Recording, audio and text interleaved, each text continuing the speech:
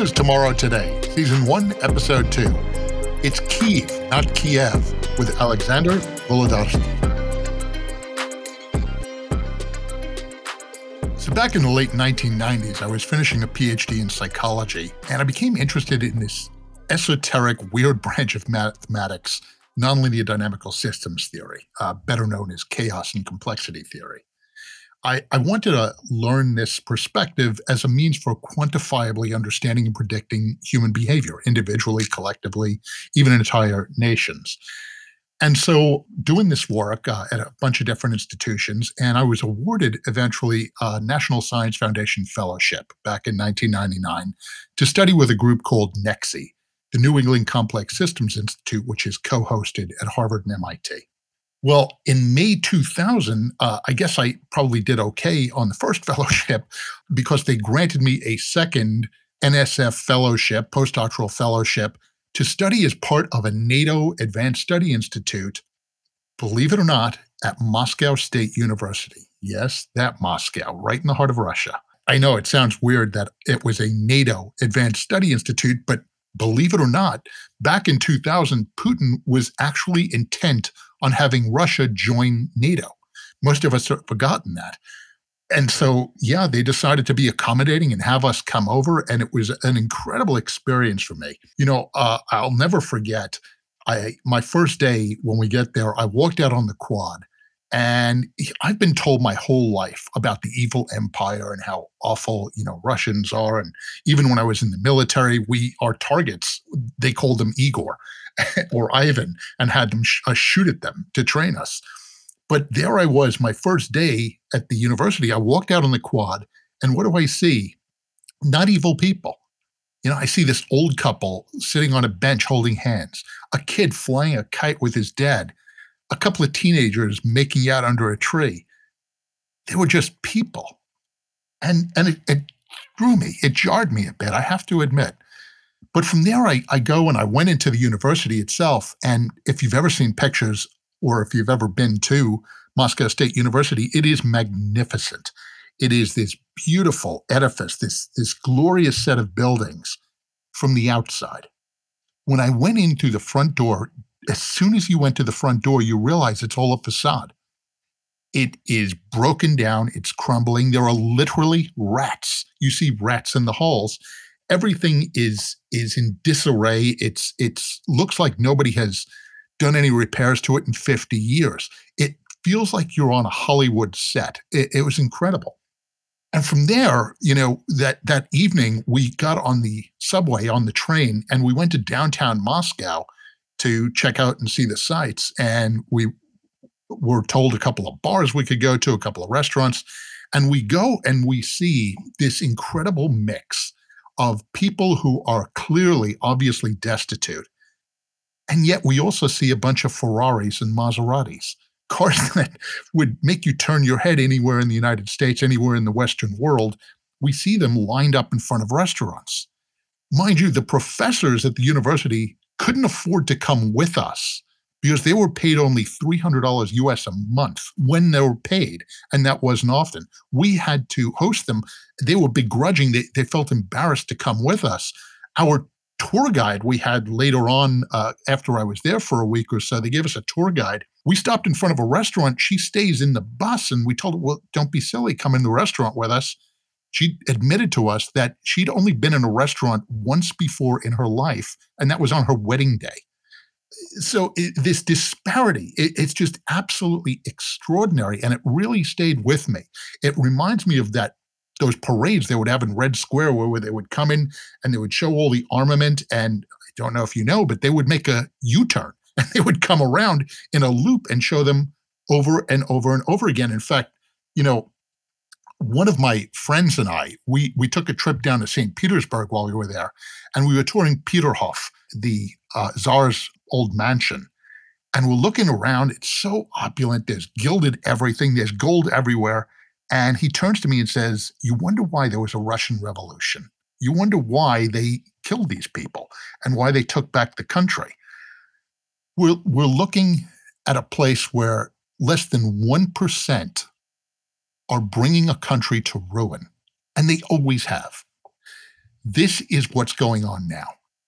We have 1% led by Vladimir Putin, very personally, who are fixated on slaughtering Russia's Ukrainian cousins out of some twisted hope of, I guess, resurrecting the glory of the former Soviet Union.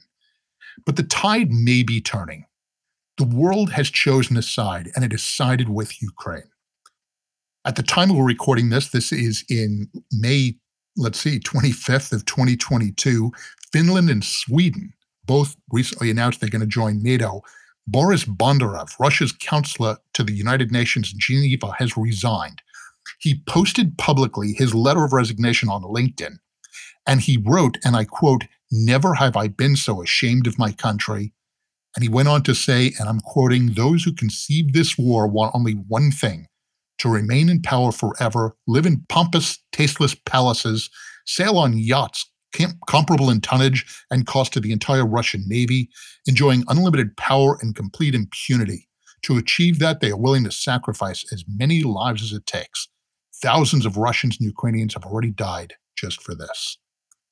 I have to tell you, these circumstances have left me reeling. And that's why I'm so honored, humbled by our guest today, that he would make the time to speak with us. Alexander Voldarsky is a Ukrainian citizen, and he's the CEO of a company called Lemon.io. Their website, by the way, lemon.io. It's a company that basically serves as a matchmaker. They match companies with software developers in Ukraine and other nearby countries, but very pointedly, not Russia or Belarus. Lemon.io currently has, as I understand, about 55 employees, most of whom are currently living and working in Ukraine. Alexander was born in the Soviet Union. He grew up close to the Russian border after the collapse of the Soviet Union. He's a citizen of both Ukraine and Israel, and he spent substantial amounts of time in Israel and the U.S. Little side note, before we introduce Alexander onto the show, I have to tell you, I became aware of Lemon.io when I started working with them just a couple of weeks ago. We contacted them. We needed to augment one of our developer teams. They matched us up with someone, Alexander will be happy to know. We were wrestling with a problem, our development team, for nearly 2 years, for 22 months. They've been wrestling with this problem. The developer they coordinated for us that we have working with us now solved the problem in under a week. Extraordinary talent, extraordinary capabilities. Alexander, so thanks for your patience as I blathered on a bit. Thanks so much. Welcome to the show. Thank you. It's a great pleasure. And hearing these words, it's incredible. Thank you. Oh, not at all. Please, the honor is mine. Absolutely. Where are you, my friend? Where are you located currently? I'm in New York right now. Okay, good. I know that I was speaking to one of your colleagues who just returned to Kyiv. And by the way, help me with the pronunciation. Is it Kyiv or Kiev? It's Kyiv. Kyiv, good. But I think in English, there's no A. So, well, English, we're notorious for butchering the names of different places and in different languages. But it's not that. For many, from the dawn of Soviet Union, the Ukrainian cities were always pronounced in Russian. So Kiev is in Russian, but Kyiv is in Ukrainian. And for the last, I think, 8 to 10 years, we've been fighting for the world to, and like every Ukrainian corrects and out, any person online or ever, that it's not Kiev, it's Kyiv, it's not Lvov, it's Lviv, it's not Kharkov, it's Kharkiv. So yeah, it's not about butchering. It's about all this influence that Ukraine had from Russia. We're trying to leave it behind. Well, and talk about a lack of even cultural respect. That's fascinating. I didn't know that. I mean, we're not only going to decimate your country, we're not only going to subjugate your people, we're going to subsume your culture, and we're going to change how the name of your country is pronounced. It's extraordinary. But getting right to it, Alexander, did you see this coming? Did you have any clue that we would be where we are right now? Of course not. Yeah. If we would see this coming, we would probably we would probably, act differently. And don't get me wrong, it was, looking back, it was obvious it was coming, but we were in a huge denial. And the thing I think what happened is Ukraine is at war since 2014. Yeah. Of course, it's a different type of war when, since Russia occupied Crimea and parts of Donetsk and Luhansk, people are at war, but it's somewhere else. If you live in Kiev, if you live in the West, it's somewhere else. Of course, it influences you. You're worried. You don't feel safe. But this is already like one. I spoke to one journalist. He said, like, when you go to Ukraine right now, even right now, you get there. You look around like on the West, and you look around. You see like it's a normal day. Okay, there's a missile once or twice a day, but Wow. it's like you feel safe, and then the tolerance of the risk goes up. Yeah. The same with us. Like we've been in this war for 8 years. For 8 years, we know there is a threat, but the threat was always somewhere. You don't think about this Sure. as a real threat on you that could be an invasion. So even with all the hype in the media, we were in denial. The funny thing, I came back from a vacation. I took my parents and my son to a vacation, and we came back from Barcelona 10 hours before the war started. Oh, well, timing is everything, right? Came back, I went to sleep. My parents sat on the train to go to Kharkov. It's the city that, one of the cities that were hit the most. And they were on the train when the war started. So we were in such a blind denial that, we felt comfortable to coming back and comfortable going to the east where the conflict was for a long time already. But, to your point, it's well taken when you consider how long Ukraine has been under assault from Russia. I mean, it's since you were born, right? You were born in what was then the Soviet Union, where there was this iron fist controlling the country, and I'll argue it didn't restart in the Donbass. It didn't restart just a few years ago. It's been been relentless. It's been ever since. I know you're also an Israeli citizen. I spend a lot of time in Israel. Ani lo medaber kol kach yafa. So for those of you out there playing along, it means I don't speak Hebrew very well. But I know that's sort of the attitude in Israel. It's like, there was a missile down the block. It's like, whatever. And we get back to work. It's funny. I was military and I traveled to, some horrible places.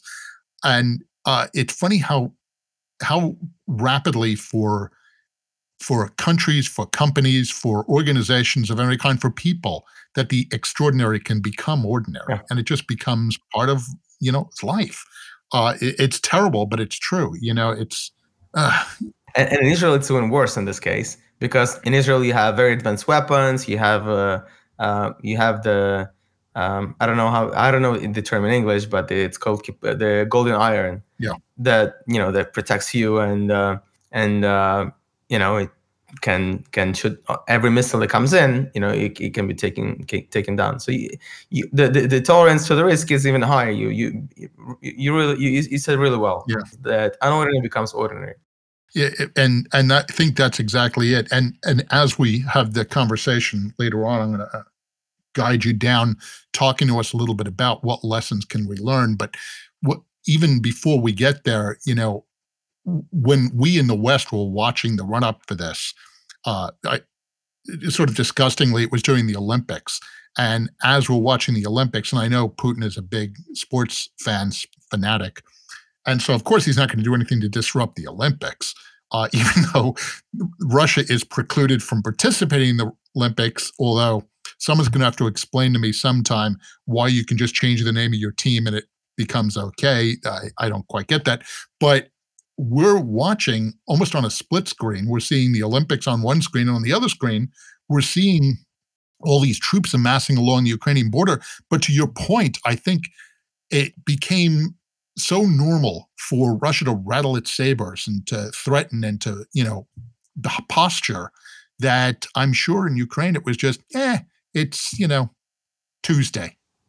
Not really. Yeah. So when they started to get around the border, people got very nervous, but naive. I'm talking about myself. I'm not talking about people. We became nervous. Sure. I had a suitcase that was packed. In any case, I don't own a car, so I asked a friend to borrow me a car that he had a split car just in case. So we became nervous. We became subconscious about this, and we spoke about this because my parents were on the Eastern City. I talk about how they. I didn't think it's gonna influence me because I was talking about how can I evacuate them in case. Yeah. What would happen in case they invade, but we thought everything gonna go from the east because it's been always on the east. But people got nervous, and we had to work with our team a lot to just gave them some kind of clarity what's going to happen if anything happens, what we have to do, how we're going to act.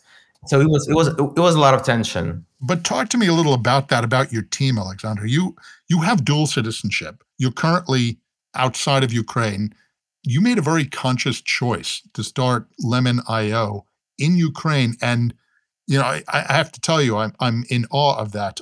I so admire you because, never minding the kinetic actions that Russia has taken, whether it was invading the Crimea or it was the current tragedies, you've been under assault in our industry, in software and in those areas for quite some time. I remember Ukraine took out the power grid back in, what was it, Christmas 2015, and again in 2016.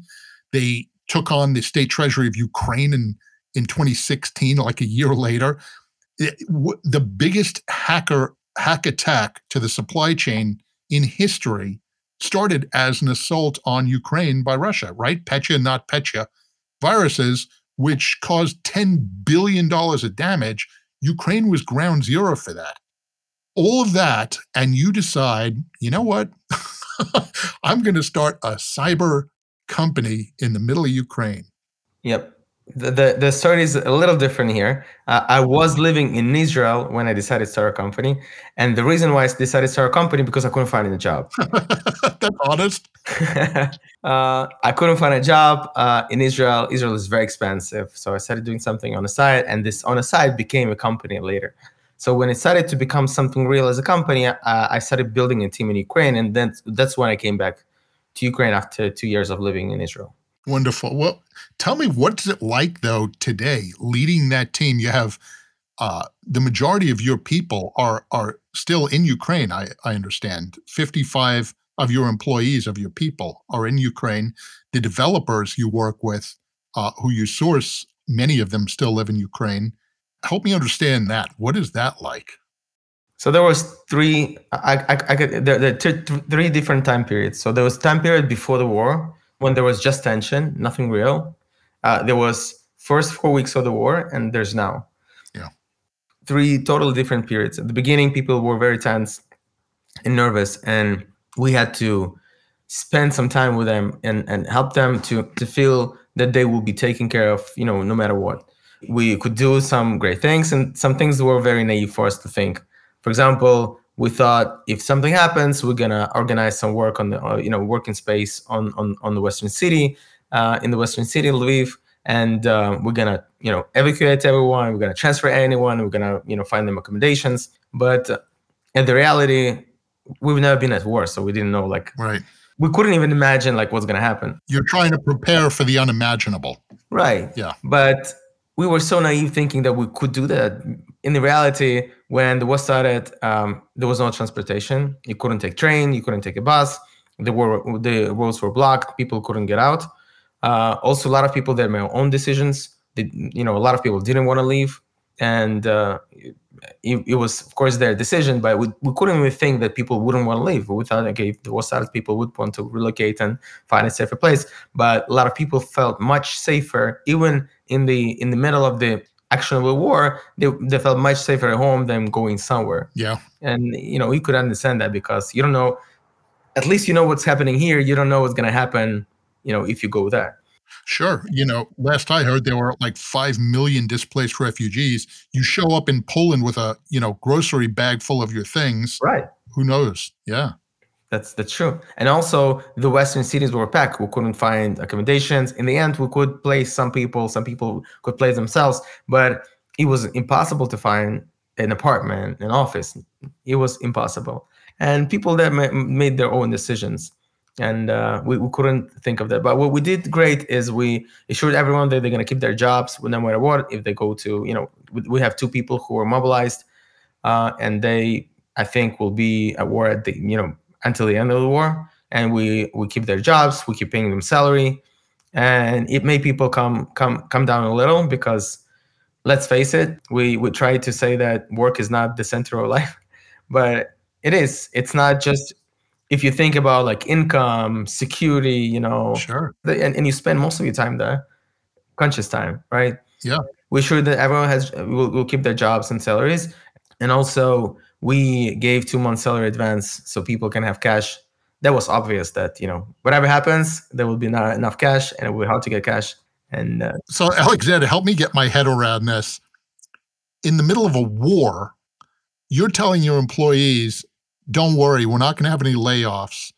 We'll help you move if you want to. Here's pay in advance. And don't worry, there'll be a job for you. yeah, because I would want someone to do this for me. Wow. I got to tell you, it's becoming less of a wonder for me how your president became who he is. I wonder if that's representative of the culture. Ukraine comes out of the shadow of the former Soviet Union to establish itself as, let's face it, sort of an economic powerhouse. The country voluntarily gives up its nuclear arsenal. You sign a bunch of trade agreements. Right. You elect a president who has become, I think, one of the most extraordinary leaders in history. Yeah. And, and in the midst of this, most people around the world know that agriculture has always been a big part of the Ukrainian economy, but Right. few people know that over the last few years, some of the best software developers, hackers, data scientists have come from Kyiv, have come from Ukraine. And you guys have really stepped into the breach. I know for years, on the white hat and the black hat side, right? There was nothing scarier than a Ukrainian hacker. These guys had some skills. And if you could hire them as a developer, as a data scientist to work in AI, this was where we went. And so here you're part of that, right? And when did that start, by the way? I forgot to ask you, when did Lemon.io stand up? When did you decide you were tired of being unemployed and decide to start this company?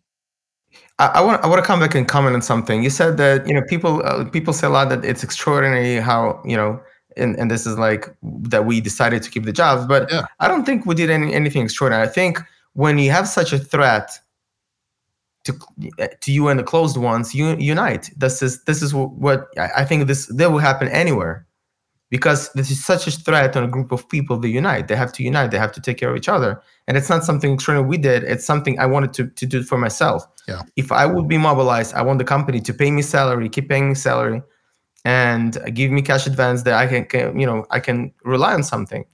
And it's not. I don't think it's something to prize about, but it's something I think would happen to anyone. We're going to agree to disagree on this one because I'll tell you, both of our countries, I'm in the US right now, and the US and Ukraine, in the middle of all this, are surviving the deadliest global pandemic that we've seen in the century. Right. Ukraine and the Ukrainian people came together to help abate some of the effects of this. The deaths per million in Ukraine are substantially lower than they are in the US. With a population of 44 million, this ethos was in the culture. And so the reason I'll agree to disagree with you is, to me, this is representative of a culture that prizes those things, that says, you know what, these become important, and I know this is a prosaic, bit mundane example of that.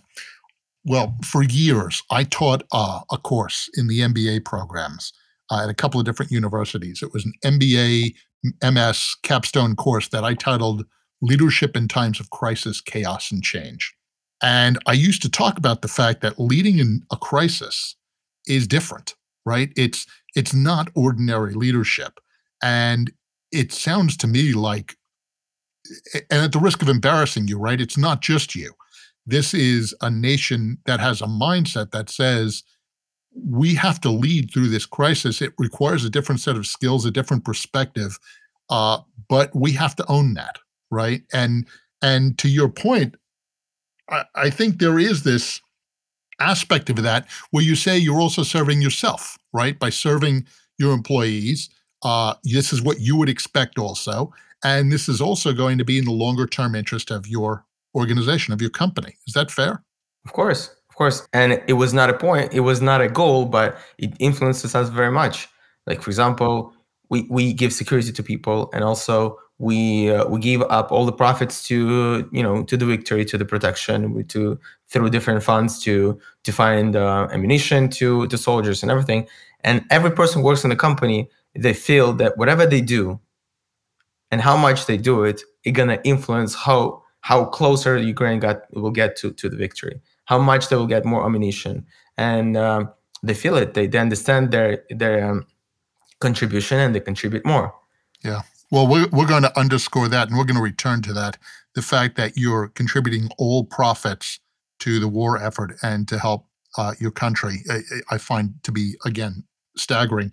The theme of this show that we host here is most programs, most journalists, most hosts of conversations want to talk about what happened and what's happening. We want to look forward a little bit. We want to talk about what we can do tomorrow, today. So, in that spirit, I'm going to ask you, what's the future of Ukraine? Do you foresee an independent, rebuilt Ukraine anytime soon? Of course, you can see this looking a little bit back. Before 2014, before the revolution that started, the when the president ran away, Yanukovych, and when the war started, you always felt that we were raised in a culture of communism where Hmm. it seems like there is a collective responsibility, but in reality, everyone is just protecting themselves, and everyone is working for themselves. So to be able to rise, you have to go and start, like killing the people and try to go up and up and up and up. This is a taste of communism that came after the communism broke, and and the Soviet Union broke down. And to do something, you had to know people. If you don't know people, you have to pay someone under the table. Right. And you were brought in this culture that you have to grind to do anything. And I remember spending some time in the US in 2005, I think, and I had to do something in a city hall. And I came in, and I was just an ordinary person who could do anything without knowing anyone. And I was like, this broke my mind. I'm thinking like, wow, this. Yeah, I don't have to pay off the people, and my uncle doesn't have to work here for me to have an opportunity. Yeah. Right. So after 2014, a lot of people woke up saying that we have to unite, and there is collective responsibility. And we have, during the revolution, it was amazing how people start, gathering to confront the dictator president, and it was amazing. And after that, people became more self-conscious, more responsible. Like everyone I knew were talking about like paying taxes in time, and like not skipping, because before that you could avoid taxes and it was okay. Now every person I knew felt responsible to pay their taxes, Yeah. because this goes to the state, it goes to rebuild the country, because after the country ran away, there was no budget, there was no treasury Sure. for a long time, and it became more and more and more and more and bigger and bigger and bigger and bigger, and it picked at war. And I think after the war, it will pick even more, because people will think, okay, we won now. What we have to not let again the communism to influence us, the past to influence us. We have to rebuild the country. I think that's going to happen. Yeah. Wow. And to become an entrepreneur in that environment, in a post communist society where Lemon.io couldn't have existed even 20 years ago, right? Maybe, yeah. 10 years ago. Yeah. Yeah, there was different environment, it was different people, but it would have happened. I try not to. I always have hard time like trying to like what would happen, but it could have happened. Like a lot of amazing companies that maybe not 20 years ago, but started like 10 years ago and still exist. And Wonderful. Fantastic. I talk to friends here in the US and I tell them, everyone talks about 9/11, our tragic day of being targeted by terrorists. And I tell them, remember 9/11, but remember 9/12, right? Remember when we as a nation, as a people came together. And too many people tend to forget that. And I think that isn't the case in Ukraine, from what you're telling me. People came together and they remembered, what had happened, and how do we not let that happen again? How do we take this sense of civic responsibility that in many countries, not just the U.S. but around the world, this notion of serving your nation, of helping your country, of helping your culture, I think has waned somewhat. So it's very heartening to see that all becoming the impetus for some good in Ukraine. So, what about Lemon.io? What is the company's future? Do you think? Um, it's a good question. We spoke and debate a lot with the co-founders about this. This type of companies are built to sell, Yeah, built to exit, absolutely. and we have to be like very honest. There are some companies that are built for 100 years, 200 years. There are some companies that are not. And we were thinking that at some point we're going to grow to the point that we can sell to someone and exit. But now we just don't know. Yeah, Now, until the war ends, I don't feel comfortable even thinking about this. But because right now we are a source of income for the people, and not just employees. Still 90%, 85 to 90% of engineers that get income from our platform are in Ukraine. And it's a source for taxes. It's a source for supplying the military and so on and so forth. So yeah, right now the salts are gone away. We'll see. We'll see what's going to happen. yeah. And add to all that, I used to sit on the board of a private equity venture capital fund.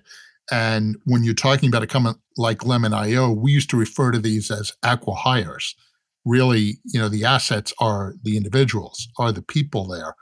And given how precarious the circumstance is, I can understand, your reticence to want to put this on the block at this point. I hear you about building the exit. That's always been my mantra. Certainly, with the organizations that I participate in and lead now, is you build with your eye on the exit. I think the days of hoping for an IPO and hoping to be a cash cow and go on for build a legacy company for 50 years, and not quite so common anymore. And now you're in this really tough spot where you'd be asking someone to take on not just a company, but what you consider to be your civil obligations, Right. right, to support. Yeah. Bit off topic, but I'm reminded my producers told me that I should be sure to ask you about, in addition to the violence, the kinetic war being launched by Russia, to ask you about some of the propaganda efforts. And they wanted me to ask you about Israel's targeted ad campaign to Israeli citizens in Ukraine and the evidence of Russian disinformation ads as well. And some of these things that are being launched in cyberspace. I think you're in a tech industry, you are on the ground, or you're certainly intimately involved in this arena. What can you tell us about any of that? So this is two different things that we talk about. Yeah. One is when, as I'm Israeli citizen, before the war started, but it was a lot of hype in the media, a lot of people like media was showing different evidence that that's going to happen. In this date, I started receiving emails from Ministry of Defense that we have to, or Foreign Affairs, we have to leave the country as soon as possible. I've received these messages. I just never. Yeah. I don't know. Maybe I never considered them serious. And then they even targeted Facebook messages at me that you have to leave the country. I didn't feel comfortable leaving right away. And this is what led me to. When did you leave, by the way? We left Kyiv the next day after the war started. And okay. So in February. Yeah. And then we left Ukraine maybe 5 days after the war started. Yeah. Wow. But about propaganda was something different that we talked about with your team, is that even up until now, with having a war for 8 years, there was a huge influence from Russia on Ukraine. And this is type of propaganda that are like the Russian culture, the pop culture, the television. We had a lot of pro-Russian politics in the country, and it was really hard to bring up the Ukrainian nationalism when you have such a huge influence. Sure.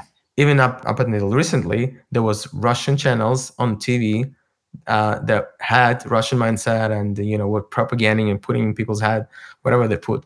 So this is what we talked about. If you, I don't know, Yeah. I don't know. To be honest, I don't know anything about like current propaganda, and yeah. Well, to that point, and I know it's not really fair to ask you to speak on behalf of a nation, but what is the general sentiment toward?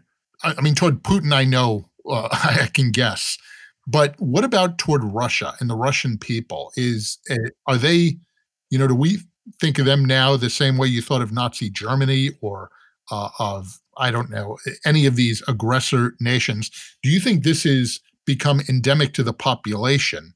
Is this the average person in Russia? Do you think they buy into this bullshit? Do you think that they're believing that there's a Nazification or they need a denazification of Ukraine? And do you think they buy into any of that? I cannot speak, Yeah, from nation, but I can speak for myself. And first of all, it's true that they buy in the propaganda, because in Russia and Soviet Union, propaganda was very strong, and it's not just TV, but it's from all over. And I know for a fact that people that I know are thinking that there's a threat from Ukraine Nazis to Russian people. And I have friends whose family in Russia were calling them and saying, come to Russia, we're going to protect you, go from those Nazis and like leave the country. And they didn't want to hear anything. This is like real story that I know from first and second hand. it must be startling to you having dual citizenship in Israel, and Zelensky has a Jewish heritage, and to be hearing, that there's a bunch of Nazis running the country.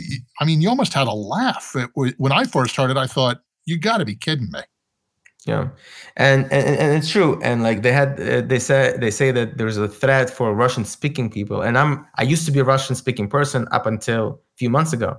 I spoke Russian all my life in all over Ukraine, wearing kippah. I'm an Orthodox Jew. Yeah. And I never had a problem. Once maybe someone said something, but Yeah, look, there's morons everywhere. Of course you're going to get. yeah, You couldn't go to New York City and not hear some schmuck. yeah. And like I felt safe, never had any problems. But the propaganda is very strong, and it's not only in. And I'll tell you about the propaganda that I said that in Ukraine you could feel the propaganda from Russia because there are channels, there are politics, but you can feel it even in Israel. Russian-speaking people in Israel, a lot of them are, and they're outside of Russia. They are convinced that there's a problem in Ukraine and they have to fix it. Wow. And it's amazing. I mean, like, Yeah. if to look at from the business point, it's an amazing thing. How could they influence people that much? But from the real life, it's just laughable that people still think this. Yeah. We have a guest coming on the show. I think next week. Friend of mine who used to work for the United States Department of Homeland Security, and this was his expertise, was in misinformation and disinformation. And I've spent the last, I don't even want to admit how many years working with computer systems and working in and with social media and some of those, and advertising and all these sorts of arenas. And it really makes you realize what a mixed blessing social media has become, and the internet in general. It's that these lies can be perpetrated, propagated, perpetuated in seconds, milliseconds, and Right. at volumes that we can't even imagine. And so, you're getting calls from people who are concerned for your well-being, and you tell them, what are you talking about? But they're being so inundated with information from all these different sources that they figure, oh, someone's holding a gun to your head. But also, they didn't do it only with Ukraine. They did it before with Georgia, with Moldova, and it's like going over and over again. Frankly, they did it in the U.S. Right. Yeah, it was the 2016 election here in the U.S. Right. The propagating the outside enemy is Russia's thing, and they like fall for it every time. But you have to understand that like the majority of Russia is, there's Moscow, there is very developed city, and there's St. Petersburg, but the majority of Russia are villages. Right. People live simpler lives, and they spend a lot of time on TV and or in social media. And this is, if you're gonna be taught to all the time same thing, same thing, same thing, you're gonna start repeating those things. That's exactly. It's classic brainwashing, right? Yeah. And when you're brainwashed, it's so easy to let down the humanity, Yeah. to let down your like social conduct, Yep. right? You became angry, you became you feel abused, and that's it. And you start screaming like, "Let's kill Ukrainians," and applaud to that. Well, and that to me is always the sort of precipitating factor is when you look at the propaganda from these various atrocities that have occurred over time. I think even the U.S. has been guilty of it when we portrayed Japanese Americans as being, whatever. Yeah. When we talked about African American, Black Americans as being, other than human. In Rwanda, with the Hutu and the Tutsi, referring to them as cockroaches. The Nazi Germany referring to Jews as rats. It's as soon as you start dehumanizing and you start to treat them as other than us, than real qualified human beings, inevitably, this is what it leads to. Yeah, it will go down. Yeah. And it's just at pace now. So let me ask you, Alexander. I think most of us are tired of yelling at the television set. Most people, and not just in the US, I think around the world, want to do something.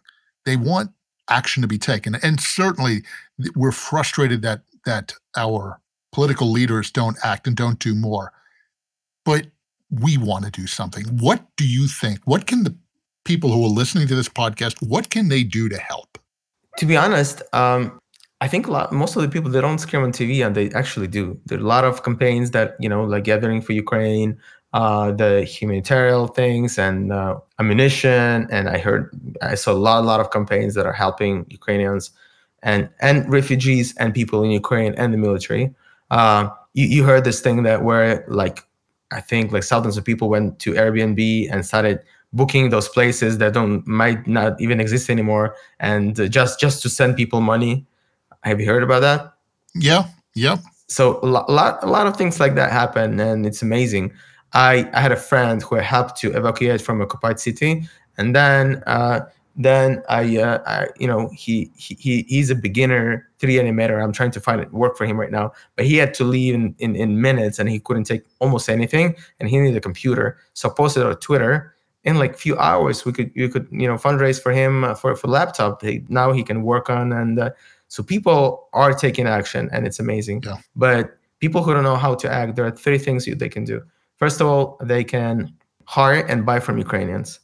A lot of people are misplaced from work, and they need income.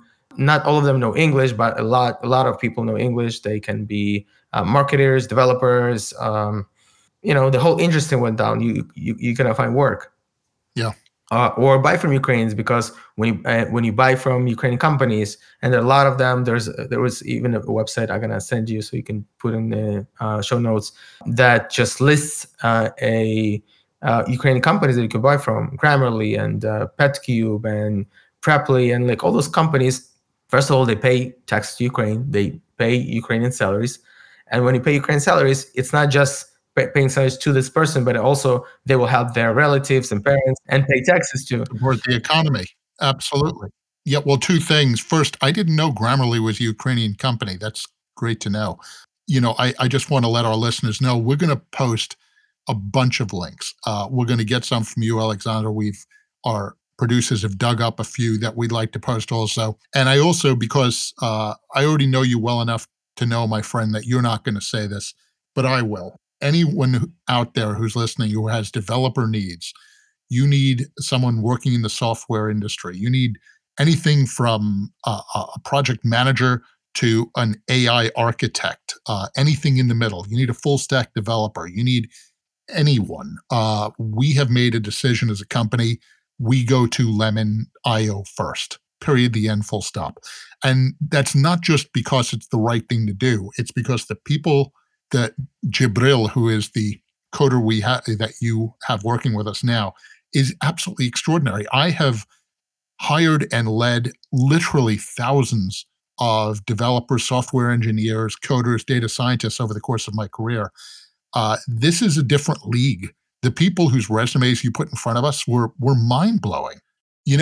We also, as a company, we decide we're not going to take advantage of that economically.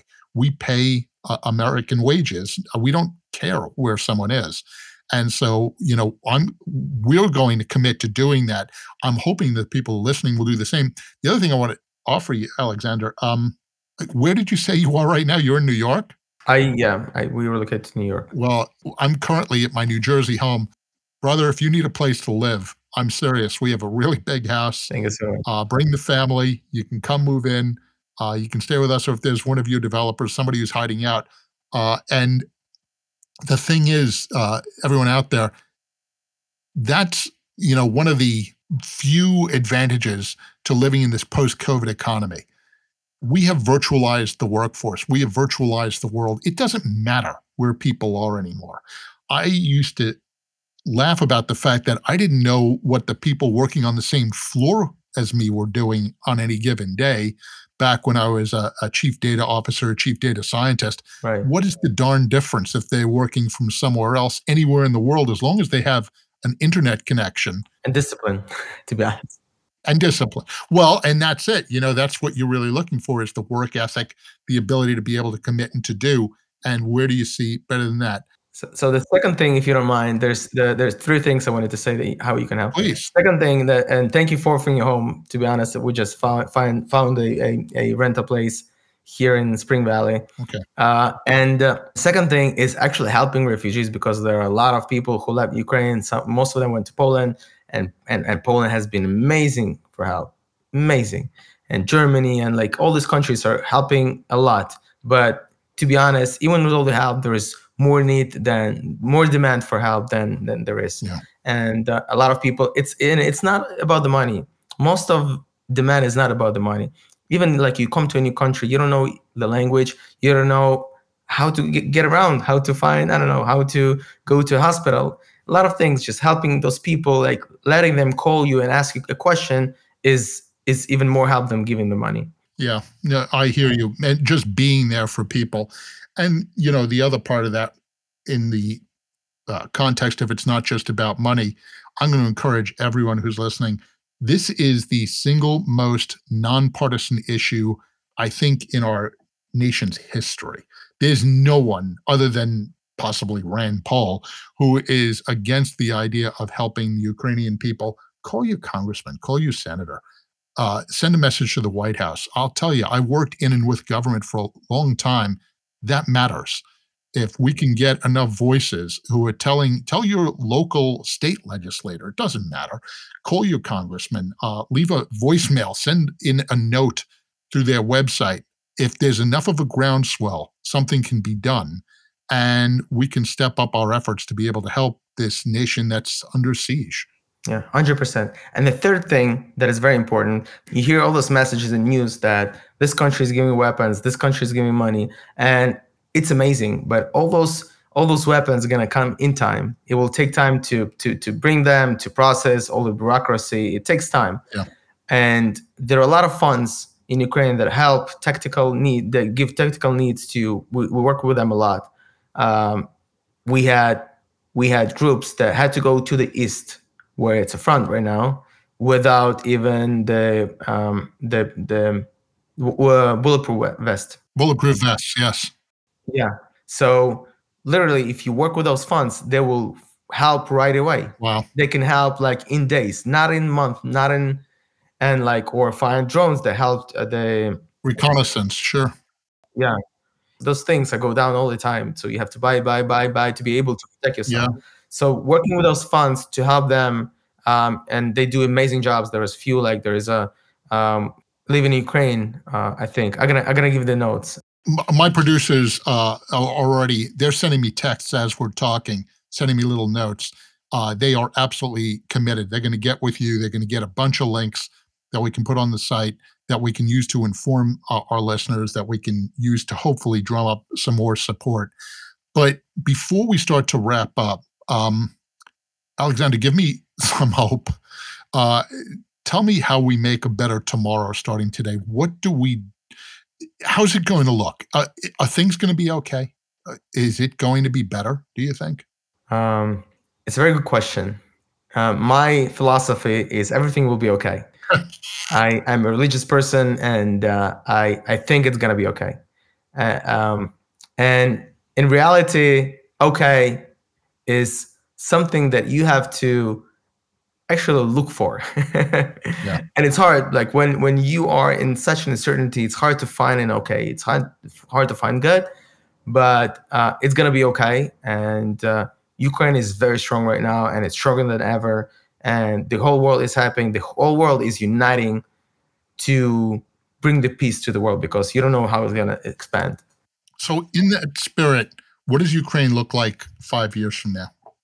Oh, it's an amazing, beautiful country, and not because we have an advanced weapons or best economy in the world or a lot of money. No, it just became because the nation that went through such hard times together and could survive. It's going to be an amazing nation. It's going to be, I think it's going to be the rise of Ukraine that most of countries have never saw. I think you're absolutely right. And I think it's not because of the economy, it's not because of weapons, it's because of the indomitable spirit of the people of Ukraine. I am going to look forward to having a meal with you in Kyiv where we can have anything you want except chicken Kiev, because I now know That's my dream. Alexander, is it okay if we check back with you in a little while to see how things are progressing? Sure, of course I will. We'd love to have you on again. Well, thank you so much for taking the time with us. It's my pleasure. Can't tell you how much I appreciate it. Let's you and I stay in touch offline of these conversations. You can reach out to me anytime. That's really it, except, of course, to say Slava Ukraini, glory to Ukraine. Glory to soldiers. There you go. It was a pleasure. I had an amazing chat. I hope we can speak more and spend more time together. Rest assured, my friend, we absolutely will. And to all of you, thank you for taking the time for tuning in. It means a lot, and it really helps. Just being aware of these things and participating in the conversation, even vicariously, even remotely. We're glad you're here, and we want to thank you for your commitment to making a better tomorrow today.